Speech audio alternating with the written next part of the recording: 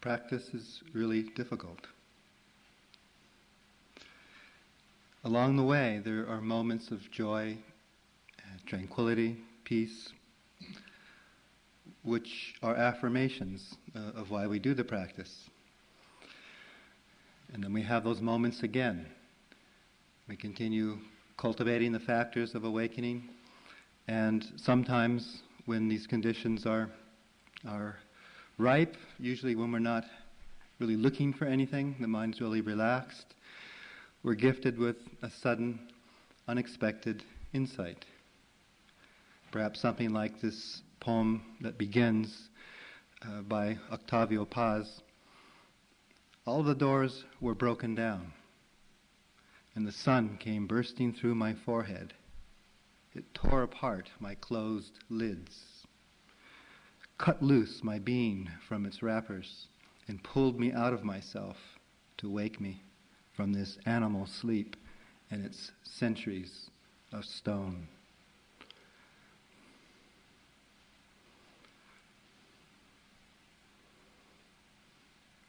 This is grace, but this is a grace that comes from conditions, causes and conditions, from the factors of awakening coming into balance, from the mind, heart being in that moment perfectly put together. Perfectly put together is one of the definitions for the sixth awakening factor of concentration, the samadhi bojjhanga.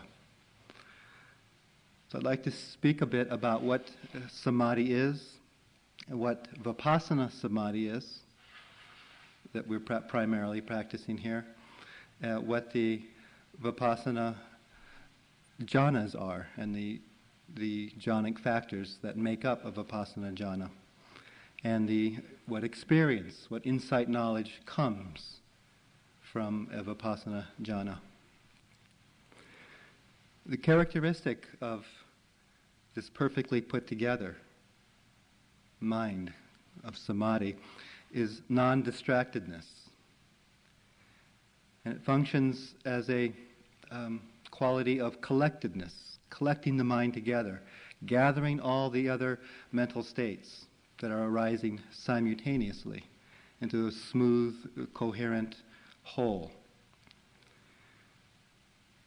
Consciousness, or what we experience as that knowing, moment-to-moment knowing of experience, is the chief function of a mind moment. It's called citta, consciousness. A moment of consciousness has many components.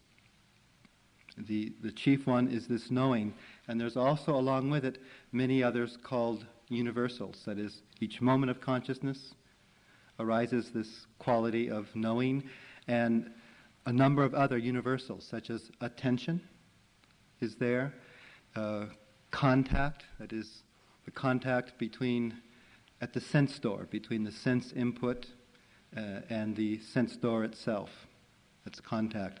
Feeling is always there, pleasant, unpleasant, or neutral feeling. Perception, that which perceives or marks the object for memory or recollection. Samadhi is always there, concentration, psychic life factor. They all arise in the moment. When we're practicing, a number of other states can arise, such as the awakening factors, energy, investigation, mindfulness, joyous interest, tranquility. These states also appear in a moment of consciousness and draw all the other so-called beautiful states, the 19 beautiful states that include faith and the Brahma-viharas, wisdom. They all come together in this moment of knowing. Samadhi is the proximate cause for the unfolding of wisdom. That is, so that wisdom comes in a moment of consciousness and really knows something for what it is. Sees clearly, directly experiences the nature of an appearing experience in the mind or body. or any of the extending sense fields. Samadhi has this silent, still quality that creates the space for this intuitive knowing that we call wisdom or vipassana. So we can also see the value of samadhi as this unifying power, or nature of mind, that draws together in a moment of consciousness all these qualities, all these elements, and they work together. They work in unity. That's why it can be said, sometimes it's defined as the unification of consciousness, samadhi. It's the opposite of papancha, opposite of the distracted or fragmented mind, the mind that gets shattered like a mirror, or that's like the rushing rapids of a river. It's fractured pieces reflecting light in all different directions. Whereas unified consciousness is that perfect mirroring. It's just flowing like deep water, still, silent, seen as it is. This is the nature, this whole unified mind, unified by this samadhi, is the nature of the free-flowing natural mind.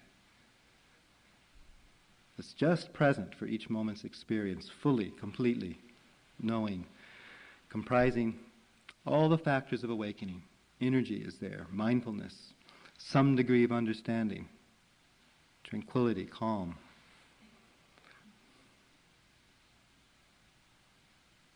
In our meditation practice, there are two types of samadhi.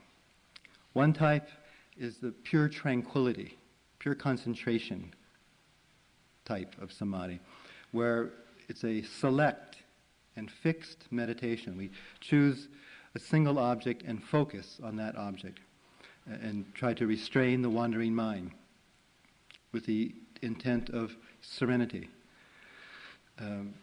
It's said to be like practicing indoors, where we're insulated from the elements, the outdoor elements. Practicing the Brahma Viharas is one such fixed concentration practice.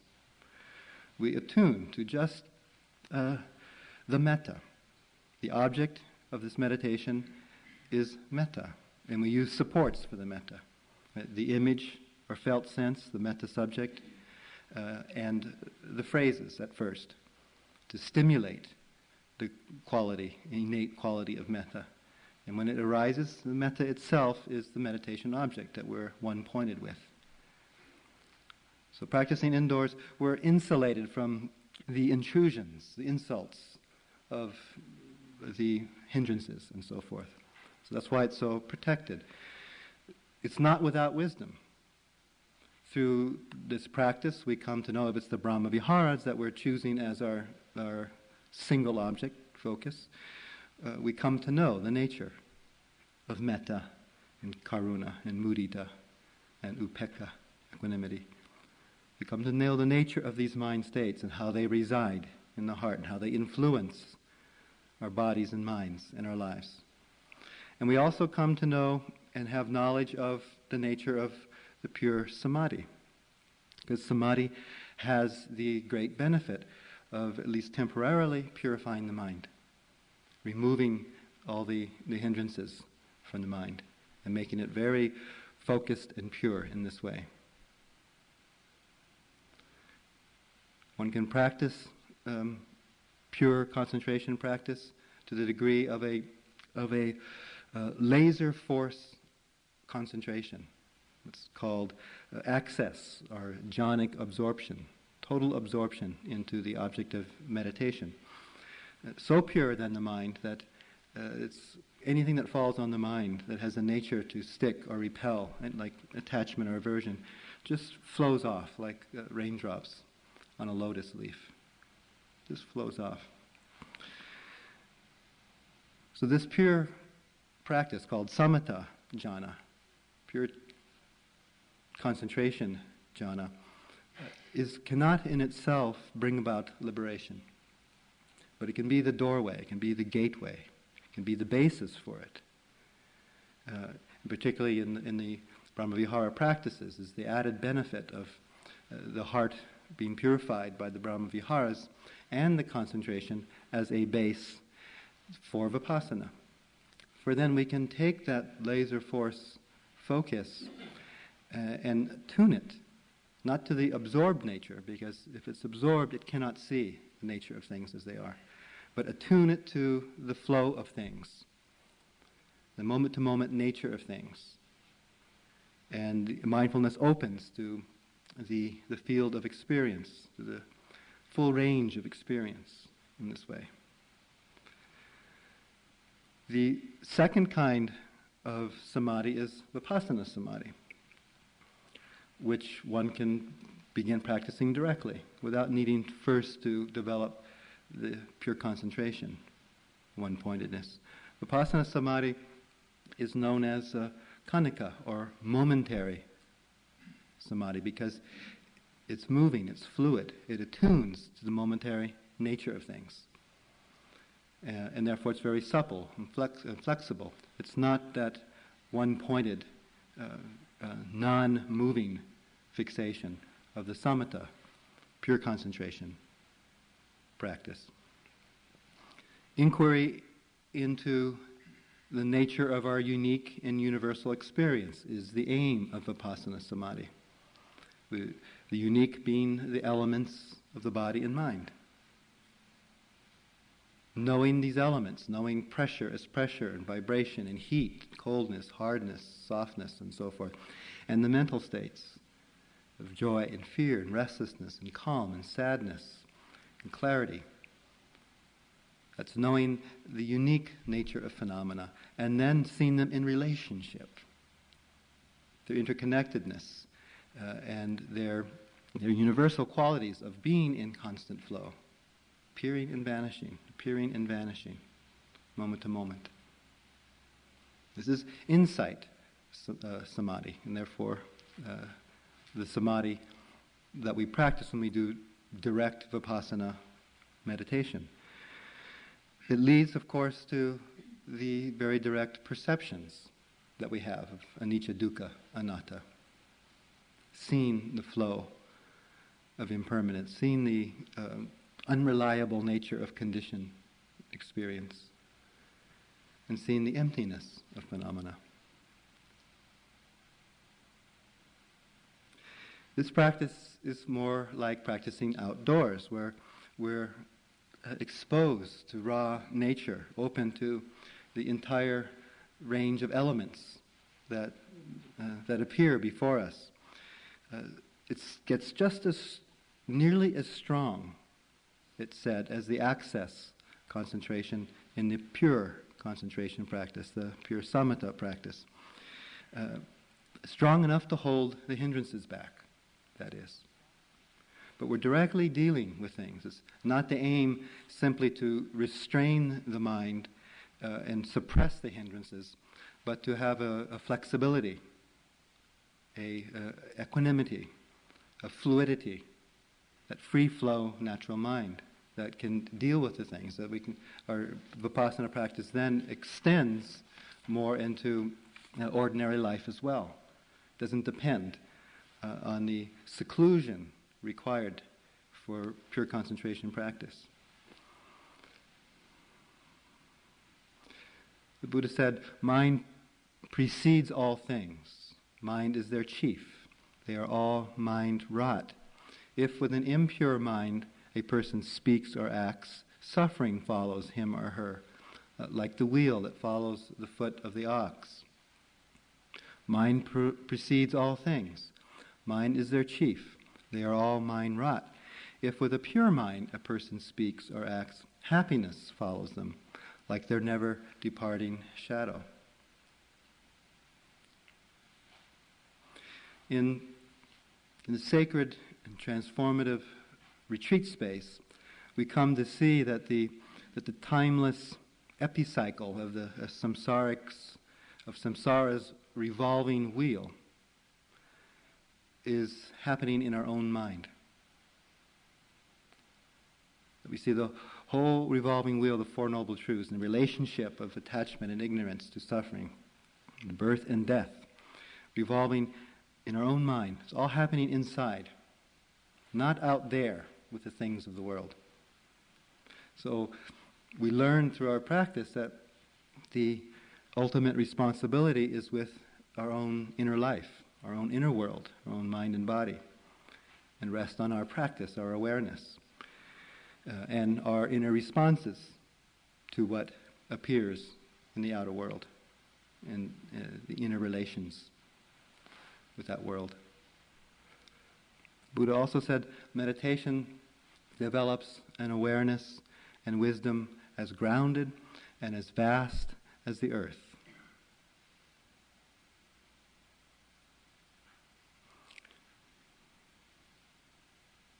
This is all distilled down into this mind of samadhi that unifies all the elements of consciousness, of mind and body, into this cohered space of seeing and understanding. The mind-heart grows soft, but also precise. It's buoyant, and yet powerful, strong. It's piercing, that ability to penetrate into the nature of things and know things as they are from the inside.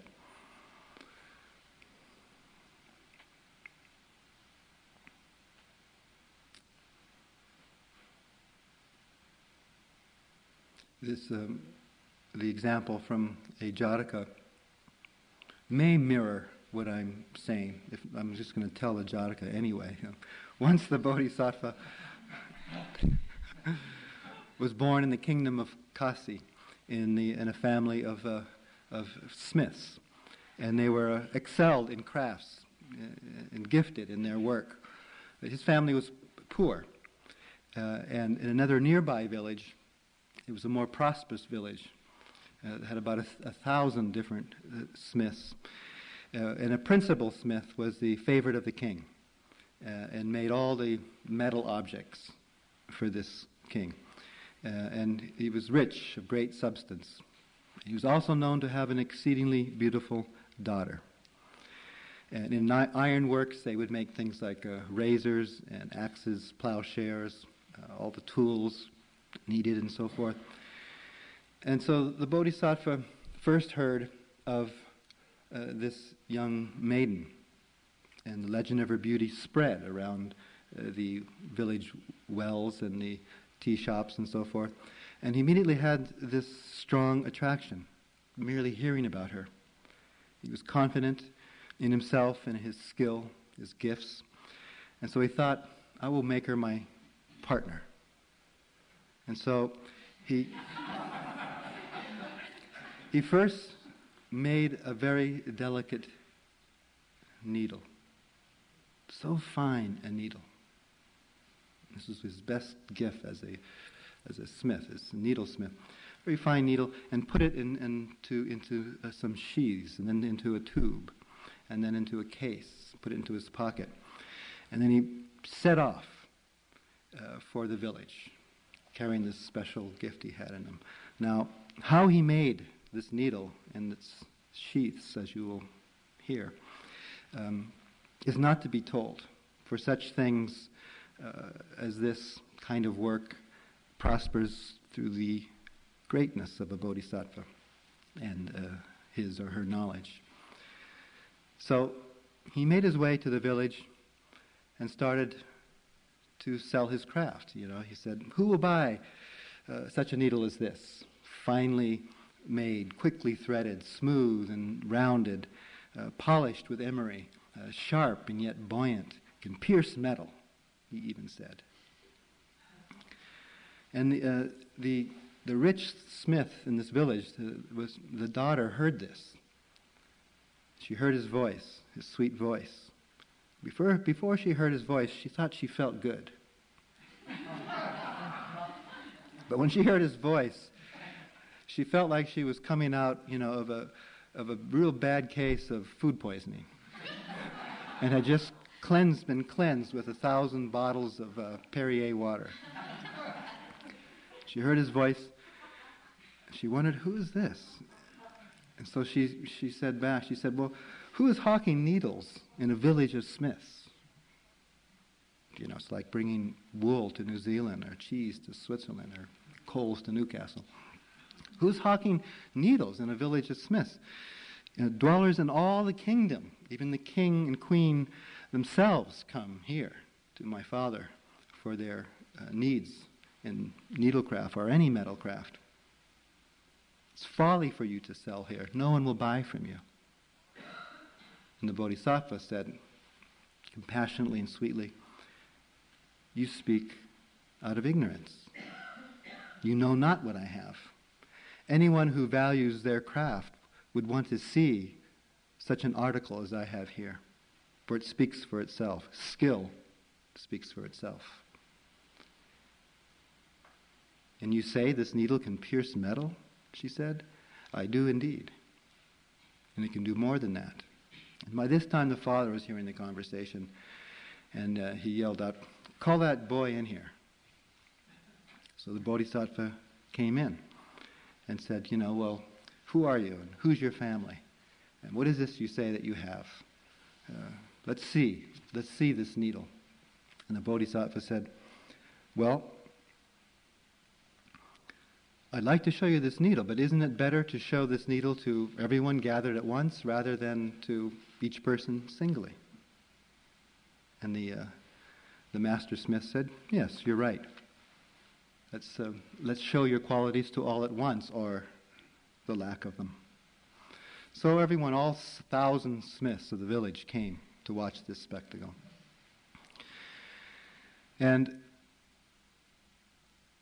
the Bodhisattva then asked the master if he would not bring in a heavy metal anvil and a bronze bowl filled with water. And that was brought in. And then the head master smith then said, well, you going to show me this needle? So he took the tube out and opened the tube, and pulled out the case, and then opened the case, and then pulled out the needle and handed it to the master smith. And he took it and he says, this is the needle, huh? Impressive. The Bodhisattva said, no, it's not. That's a sheath. And he couldn't tell, the top from the bottom, how to open it. So the Bodhisattva took it back, and with a special little nick of his thumbnail, he opened it up, pulled it out, and put the sheath down by his feet and the needle down by his hands. He says, oh, well, this must be the needle. Impressive.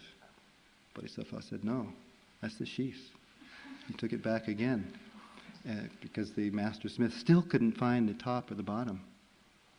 And again, with a little twick at the end with his thumbnail, he opened up, put a second sheath down, put the needle again by the hands. 6 times did he do this. And finally put the needle down. And then the master smith said, this is incredible, and then all the 1,000 smiths were cheering, and they, instead of clapping in those days, they'd flick their fingernails and wave handkerchiefs.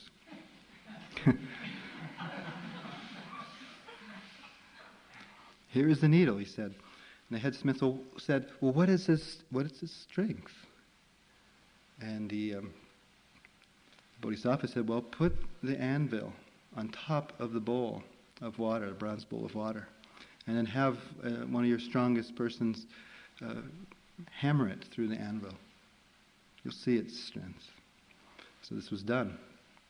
Big anvil, heavy metal anvil, put on top of the bronze bowl of water, and the needle was held there, and it was tapped on top of the metal, and it went through like butter, and then fell into the water, and pierced into the water, and then came up, and then floated on the water, moving not a hair's breadth up or down. And this blew them all away, of course. Never in all our lives have we even heard of such a needle or a needlesmith. They all said, and they cheered and snapped their fingers and waved their...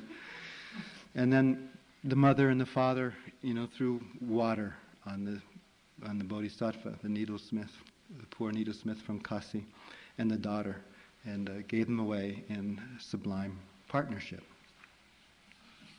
And of course they lived happily ever after. And soon the Bodhisattva became the most renowned smith in all the land. and took over the long tradition of fine craftsmanship. Now, this quality of this needle is the connection of, I hope I can make.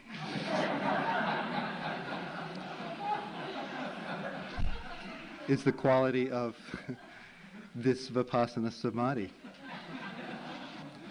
That's buoyant and strong, and yet and firm and supple, and all these qualities. And it's such a subtlety of and power and penetration and softness of concentration that's able to see things as they are, that's able to penetrate the truth, able to open to the nature of things. It's the samadhi that rounds off the rough edges made by the kilesas, by the fetters of the mind. It comprises in it what we could say is a double vision. That is the ability to recognize and see and be with what has arisen, and then to have the ability of knowledge to penetrate and know what it is. Very often we get halfway there. We start to see what's arisen, but the Vipassana Samadhi isn't developed to the extent of knowing. Things arise, but they're not yet known. So we try to stay with it. We try to not let the mind wander. We try to not let it go off into papancha, conjecture, or imaginings about what's happening, but really to stay with it. The unknown part is often the resistance, the hidden moods and mind states that make us more intolerant of what's unpleasant or grasping what's pleasant. We can't eliminate pleasant experience, unpleasant experience, neutral experience, and that's not our aim. We wouldn't want to do that. But we can create a skillful, spacious relationship with these things that arise. And then there comes the ability to start to know what has arisen. That intuitive, immediate knowing. The wisdom factor that's drawn in by the Vipassana Samadhi.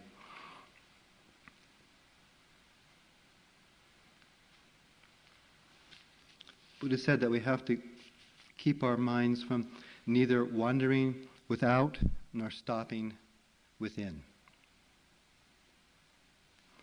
The Vipassana Samadhi, and this I will elaborate on this koan, neither wandering without nor stopping within.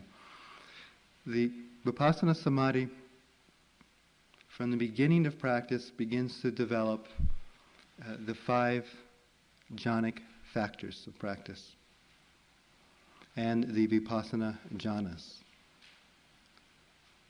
The 5 jhanic factors are the vitaka, or connecting, vichara, or immersing into experience, piti, which is joy, sukha, which is ease or comfort, and ekaggata, one-pointedness of mind. And I will elaborate on these. The first jhana, the first Vipassana jhana, is the insight into the rapidly appearing and disappearing phenomena of mind and body. And it occurs as the 5 jhanic factors come into balance, come into harmony with each other, or are charged. Vipassana jhana develops as we relax into a rhythm, a constancy, a steady and easy being with experience moment to moment. And this is what brings these factors into play. So the first 2 factors are important, particularly in the first Vipassana jhana. The first Vipassana jhana is the first true insight. It follows after starting to see the difference, the nature between mind and matter, and seeing the interrelationship of mind and matter, mind and body. And then at some point, the true Vipassana insight arises. And this is the first Vipassana jhana, comprised of the 5 jhanic factors. The first 2 of these are vitakka, vichara. Vitakka is that quality of mind that connects with experience. When we first notice, for example, a sensation, pressure in the body, it's the vitakka that's connecting with that sensation of pressure. And the vitakka, at the same time, fires the mind, invigorates it, energizes it, while simultaneously softening the resistance to experience. That is, it overcomes the hindrance of sloth and torpor, or any resistance to effort in the practice. Fires up the effort. And the second jhanic factor, vichara, sustains that connection. That's what allows the mindfulness to go in and know the pressure as pressure and know its changing nature. Know how it's moments of pressure and not one solid, continuous pressure. The vichara has a nature to rub, to investigate, staying power of mind with what's happening. Vichara brings about faith, conviction, confidence. It overcomes the doubt. Each of these jhanic factors displaces one of the hindrances. So vitakka, while it connects and energizes, dispels sloth and torpor, where vichara, while it rubs, investigates, immerses into experience, overcomes doubt, replaces it with confidence.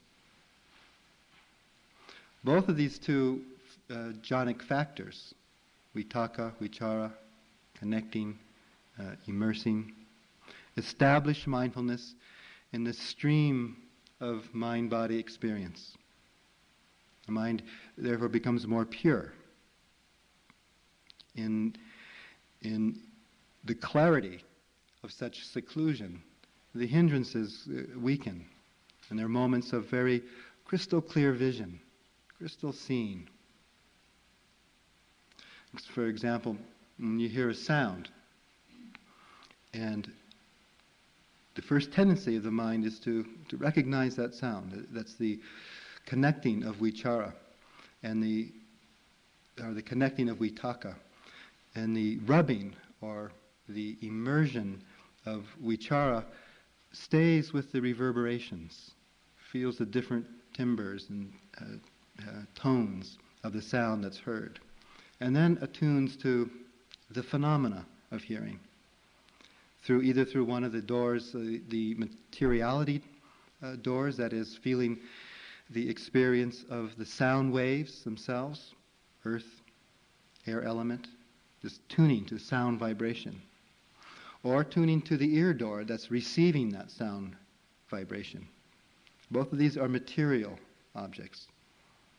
The sound vibration is the material element, the ear door receiving that sound, the filaments of the inner ear vibrating, that's also a material element. Or it can attune to the hearing consciousness, that is, the knowing of hearing itself, which is a nama, a mental element. So either the nama or rupa is attuned to primarily due to the power and force of these first 2 jhanic factors, vitakka, vichara. The first Vipassana Jhana establishes the happiness of seclusion, because the mind and body are more removed from the intrusions of wandering mind or the hindrances, the distractions that arise. So this happiness of seclusion is established by this first Vipassana Jhana. The mind wants to stay tuned, just watching the interesting phenomena of things appearing, disappearing. That's the nature of not wandering without. The Buddha said, neither wander without nor stop within. The not wandering without is the mind that gets lost in long, distractions of mind. So the mind bends back and wants to stay in this insight state and feel the protection of this happiness of seclusion.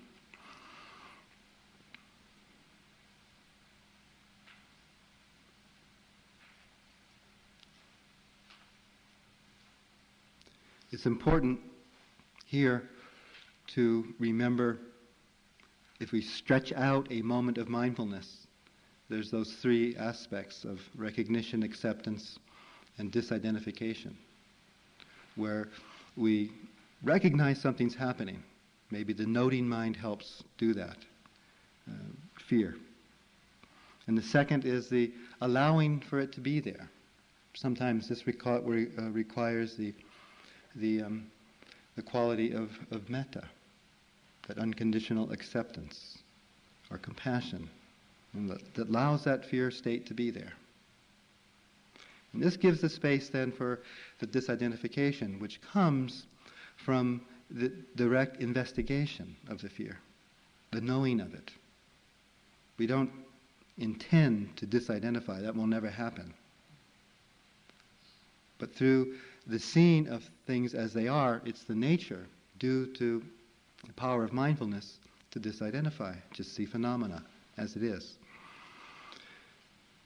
Longing, desires, painful emotions, and often these arise and very quickly blend with consciousness and color, like a dye, color our consciousness, and bring in attachment, aversion, ignorance, that is, not seeing clearly, to replace that unified, collected mind. Instead, these states, again, refract, disperse, dispel the unity of awareness. We just need to recognize that. Open to that. Let the awareness grow wide as the ocean, or as wide as the shore around the ocean. So no matter how large the anger or restlessness, awareness becomes like the shore that surrounds that ocean of anger, fear, restlessness. And then it's held again. We can see it, we can open to it, we can accept it. And in the very investigation of it comes the disidentification.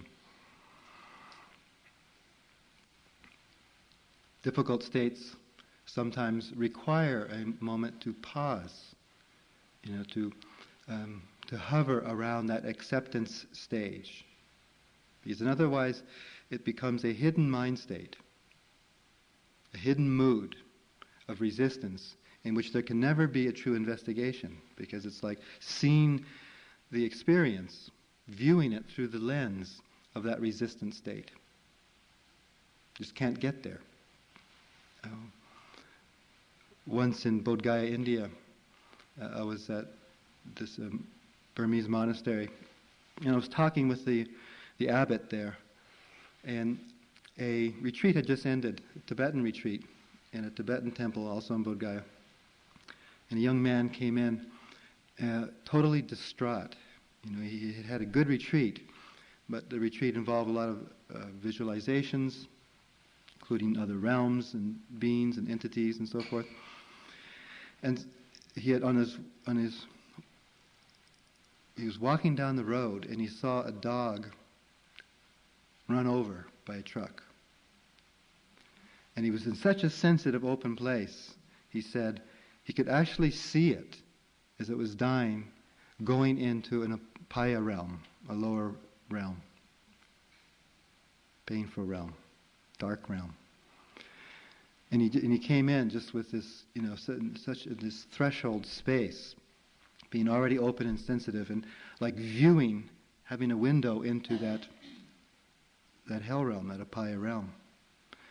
And he came in this way, and the Burmese master, just took him, kind of pulled him in, down to him, and held him, put his hands on his head like this. And it was just radiating this loving kindness. It's not saying anything for quite some time. Just letting the young man feel human warmth and care. and then saying a few words after a while, just asking him what happened. Just affirming him and affirming his experience, letting him feel it, letting him feel the states, because it was like being pulled down into that realm, partially. And so he had to feel the fear and the grief and the sadness and the shock of his vision. And the Burmese monk, by his presence, by his affirming presence and his steadiness and the space of his compassion, allowed this young man to go through those feelings, to feel those feelings, to accept them. Feeling is healing. Mindful feeling is healing. Mindful, compassionate feeling is healing. And sometimes we can take difficult feelings to the very deepest level.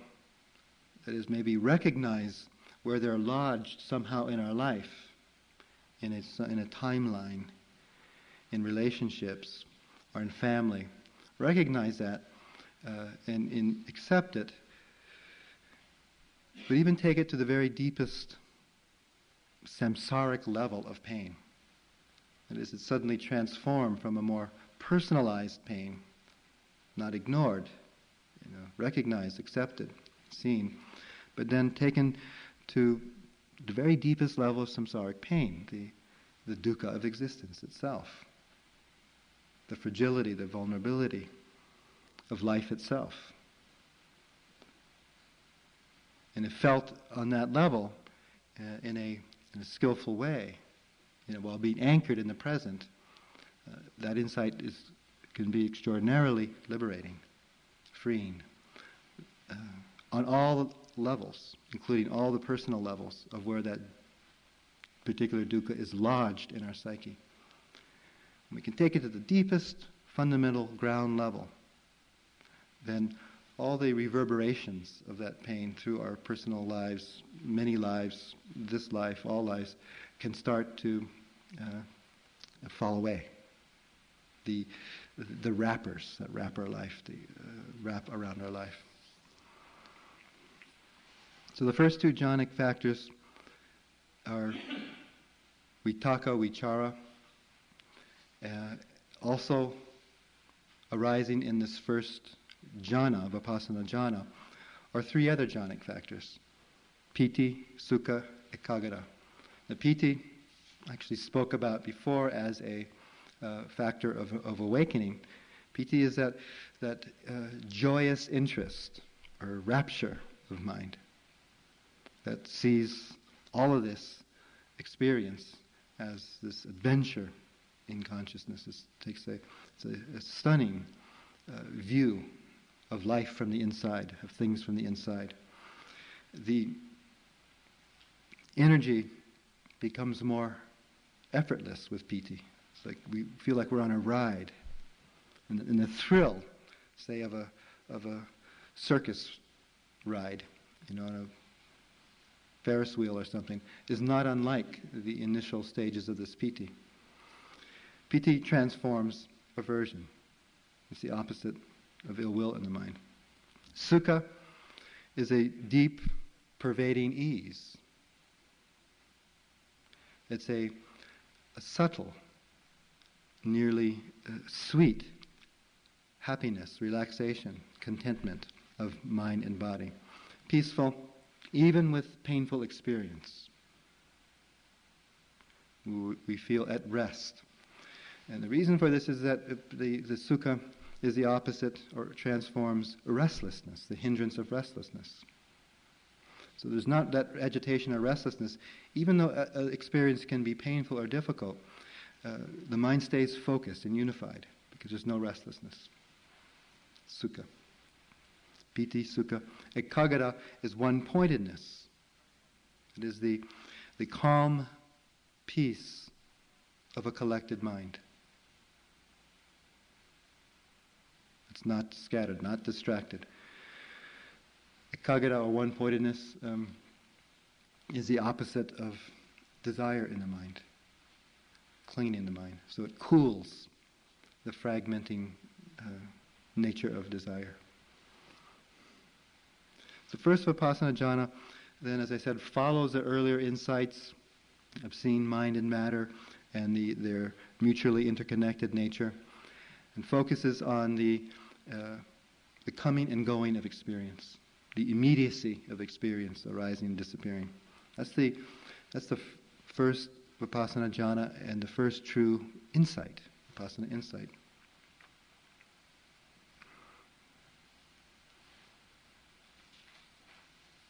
Happiness of seclusion.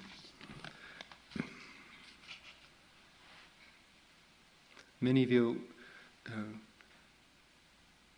may not know when you actually have this insight, but and one of the experiences is being able to sit and observe pain because of the nature of these other of the jhanic factors that comprise the first Vipassana Jhana, such as the sukha, where you can just be at ease. It's just this non-reactivity. So you look at pain and you start to see through the solidity, the seeming solidity of the pain, the illusion of the continuity of the pain kind of crumbles, gives way. And you continue to watch this pain, and it changes from fiery burning to throbbing to pressure to changing textures and shape, intensity, and even a point where the pain itself completely dissolves. And one of the experiences is being able to sit and observe pain because of the nature of these other of the jhanic factors that comprise the first Vipassana Jhana, such as the sukha, where you can just be at ease. It's just this non-reactivity. So you look at pain and you start to see through the solidity, the seeming solidity of the pain, the illusion of the continuity of the pain kind of crumbles, gives way. And you continue to watch this pain, and it changes from fiery burning to throbbing to pressure to changing textures and shape, intensity, and even a point where the pain itself completely dissolves. It becomes like neutral sensation or even blissful sensation.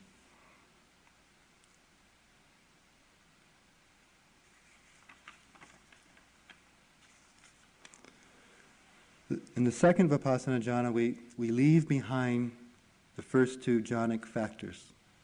That is, vitaka, vichara, recede in consciousness. Why? Because they are still close to reflective thought. We can still find ourselves, playing out a little papancha mind in reflecting on what's going on, or ruminating, or thinking about the experience a lot. It feels really close. It's not secluded enough. So at a certain point, with a stepped-up awareness, more pure pre-verbal, pre-papancha awareness, the vitaka vichara fall away.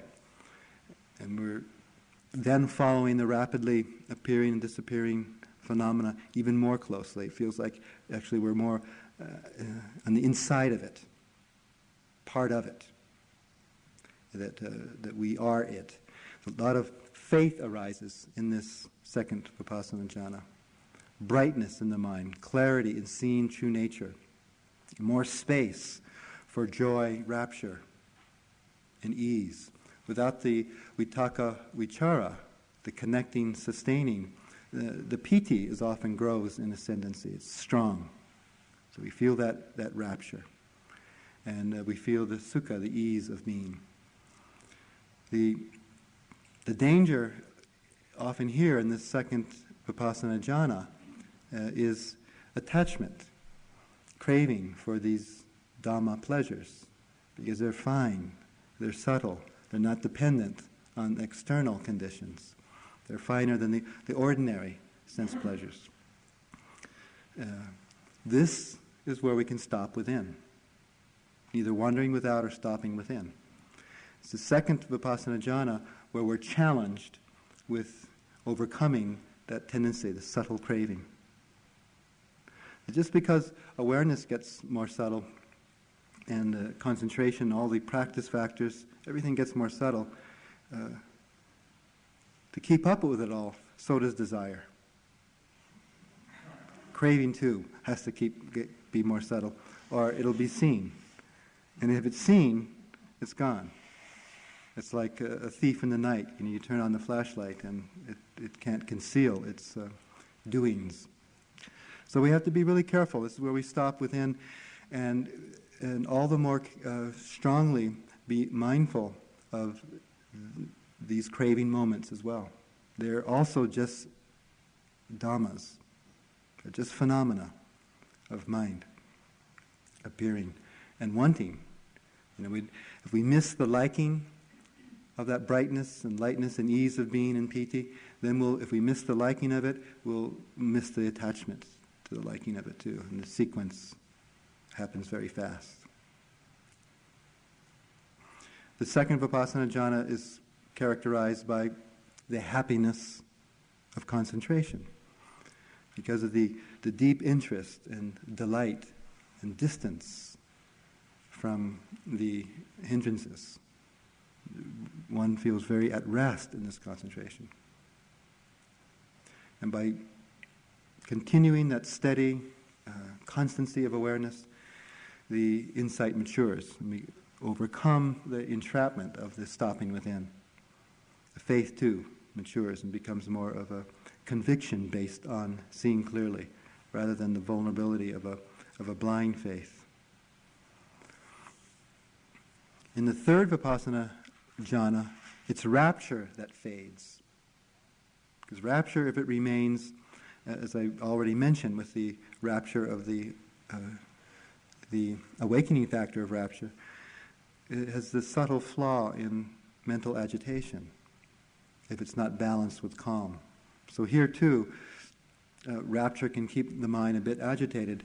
In the third Vipassana Jhana, where there's a strong insight, very strong insight of the nature of things, of true nature, rapture takes more of a background, and sukha, comfort, peace, come forward. Here, the enlightenment factor of equanimity starts to get quite a bit stronger, predominant even. The mind feels very strong and buoyant, even, steady. The sukha and the ekaggata are the only remaining jhanic factors. That is the ease, the happiness and ease, that is sukha, and the one-pointedness, that is ekaggata, are the two remaining jhanic factors. But the enlightenment factor of equanimity is predominant in this particular jhana, the third jhana. Here, there's a sense of complete flowing with the mind and body. There's hardly a separation. There's no sense of that sense of observer gives way to just the observing, just the complete attunement. There's body, mental phenomena, and the awareness simultaneously, appearing, disappearing. The third Vipassana Jhana moves one beyond the attachment to rapture, and therefore one experiences the happiness of equanimity, because the mind doesn't feel too thrown one way or the other by whatever's happening. In fact, it's this third Vipassana Jhana that one experiences a summit of Vipassana practice, because it feels so sweet. It's a sense of dwelling in this equanimity without any attachment. There's not that edge. When attachment is there, there's also a fear that it's going to disappear. There's this real ease and comfort. It feels often like the highest one can go in feeling happiness in equanimity, in practice. Spacious, panoramic awareness. This is often followed, this third Vipassana Jhana, which has seen the nature of things arise and pass at its most mature level, is often followed by a drop, everything dissolving, Often one experiences the body dissolving. Often one experiences in sitting no body. Also no comfort. Everything seems to be disappearing, and one can feel rather distraught. Objects seem to be gone. Concepts fall away, too. It's still deep insight, but there's no concepts to hold anything together. It's like you just feel completely at the mercy of this phenomena coming up. And this dissolution can often be followed by other also insight stages of fear, of feeling misery, of feeling this profound disenchantment with things. Often these happens quite quickly, but sometimes one's in them for quite a while. So it's difficult. Where is that spacious ease, comfort gone? Where's that happiness of equanimity? It's gone.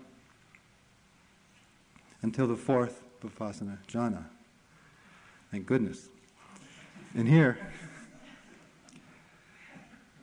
there's no happiness, but there's also no unhappiness. There's no pleasure, there's no displeasure. It's a perfected insight because the mind is so perfectly balanced. And this insight, this Vipassana Jhana is characterized by the total one-pointedness of mind. And the equanimity is here too, it's at its very strongest. In fact, this as an insight in the map of progressive insight, this is the summit. This is the insight of equanimity toward all formations. No matter what's coming up, the body and the mind, there's this profound balance. Things that ordinarily would attract or allure or seduce the mind don't do so. And things that would repel or offend or intimidate, they also just come and go. It's as if the mind does not bend or does not bend far. It's just totally balanced in the face of these things that appear. No attachment. The mindfulness here is at its most perfect, most pure, lucid, this incredible clarity of subtle phenomena coming and going. Just particles, waves, subtle mind states. The happiness of purity of mindfulness due to equanimity is the characteristic of this fourth Vipassana Jhana. The purity of mindfulness due to equanimity. We begin the practice with mindfulness. Mindfulness begins to cultivate the equanimity right from the beginning, but the purest mindfulness eventually arises from this equanimity. These are the four Vipassana Jhanas. The first, having all five jhanic factors and beginning to see the arising and passing nature. The second has vitaka vichara, or connecting, sustaining qualities, recede. And the second jhana is characterized more by piti. And it starts to see on a deeper level the nature of phenomena, anicca, dukkha, anatta, more brightness of mind come up, strong piti, deep interest. And then in the third jhana, the piti falls away. It gives rise to comfort. And here we've overcome the distractions of the first jhana, stopping without, and the wandering without, and in the second jhana, the stopping within. And here is a strong equanimity. And it feels like a very high point of practice. But then that can be followed by insights involving dissolution, fear, misery, disgust, disenchantment. And then again with the arising of the fourth Vipassana Jhana, or the insight into the equanimity of formations. That is, all formations, all phenomena that are appearing. There's this deep, focused peace, equanimity of being.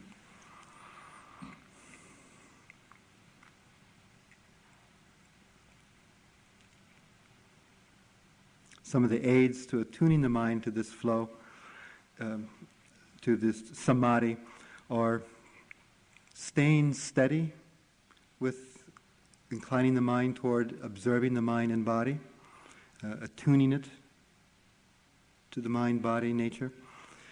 Secondly, to incite on occasion investigation, energy, joy, for laxity in the inquiry or resistance that comes up. That is, those energizing, awakening factors, you bring them up to overcome resistance to effort or sloth and torpor. And third, is restraining the mind. That is, checking, balancing, excessive investigation, energy, and elation. It needs cooling down. Too riled up, too wired up. It's softening.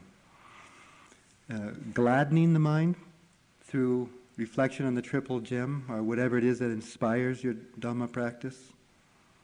Buddha, Dhamma, Sangha, Devas, whatever it is that gladdens the mind. It brings a good deep feeling of joy. That is a condition for samadhi. That happiness and gladdening of mind is a condition for unified mind. And fifth, regarding. Regarding means not interfering with the process. Once it gets going and finding its own rhythm, just kind of let it happen. It's always often a tendency to make what's good enough somehow better. And we can mess it up that way. Don't need to add anything. Inclining is the sixth way to develop samadhi. In all our postures and activities, inclining toward a unified awareness. That means in walking, just walking. In standing, just standing. In reaching, just reaching. In washing or eating, going to the bathroom, whatever one is doing, this total unified awareness with that experience.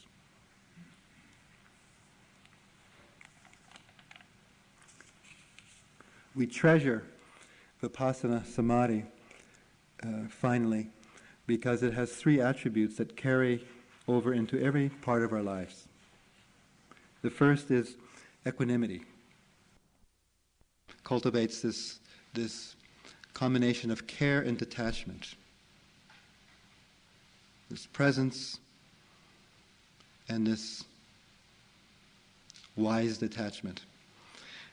Buoyancy and power, subtlety and strength, like the needlesmith's fine needle. Secondly, Vipassana Samadhi nurtures metta, so that we begin to view the world through the lens of loving kindness, and learn to attune to the goodness in beings, even the ones with whom we have difficult relationships, relating from a ground of basic affection for any and all living beings. The equanimity, the metta. And thirdly, the Vipassana Samadhi provides a powerful protection from the unskillful states. That is, there's this capacity to absorb and transform in Vipassana Samadhi. It doesn't shatter our collectedness, but we take it in and let it turn, let it reform, let the energy become something else. So when we see the arising of something and the knowledge of what has arisen, we're not obscured by identification, by ignorance of what's happening. Rather, we can tune more quickly into its nature of impermanence, of anatta, emptiness, selflessness. This is our practice. When we first hear the Dhamma, it might be like when we first, having never before seen a river, hear that there's a river. It arouses this interest and desire. This Dhamma that we hear is good in the beginning, good in the middle, good in the end. This spotless Dhamma that leads not only to that place, deep equanimity of formations, but beyond that. For that is indeed the stepping stone to the unconditioned, to the deathless. So we hear of this Dhamma, like we may hear of a river, and then we go and we see the river. And seeing the river is like when we start to see the nature of the mind and body. It's not so solid. And then we may go a little further. And that means perhaps touching the river, feeling it, putting our hands, legs in it, feeling the force of the river, more direct attunement. In the same way, in further development of the Vipassana Jhanas, we touch more deeply into it and gain more faith, more joy, more interest. And then we may actually let go into the river and start to flow with the river. Begin to feel ease, contentment, even an equanimity in flowing with the river. And yet we may still come across places of the river like rapids, where everything's disappearing, and that flow will be difficult. We'll feel fear, we'll feel disillusionment, feel disenchantment. We can just stay with that. Not let the practice fall apart and go through that. We come to a place of feeling one with the river, a complete one-pointedness, a supreme kind of equanimity, purity of mindfulness arising from that equanimity. Oneness with the river. And then at some point, there's no river, and no one who's one with the river.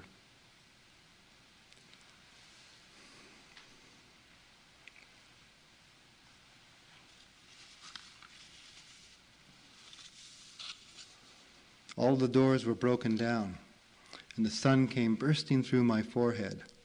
It tore apart my closed lids, cut loose my being from its wrappers, and pulled me out of myself to wake me from this animal sleep and its centuries of stone.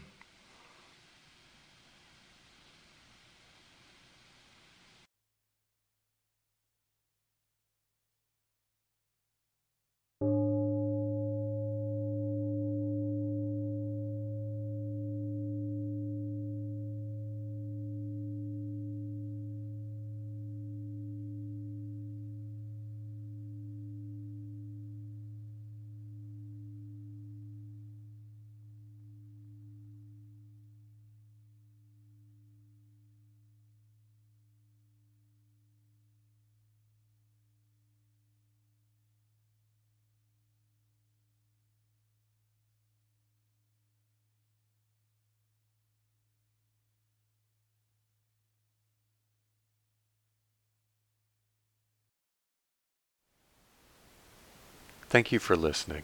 To learn how you can support the teachers and Dharma Seed, please visit dharmaseed.org/donate.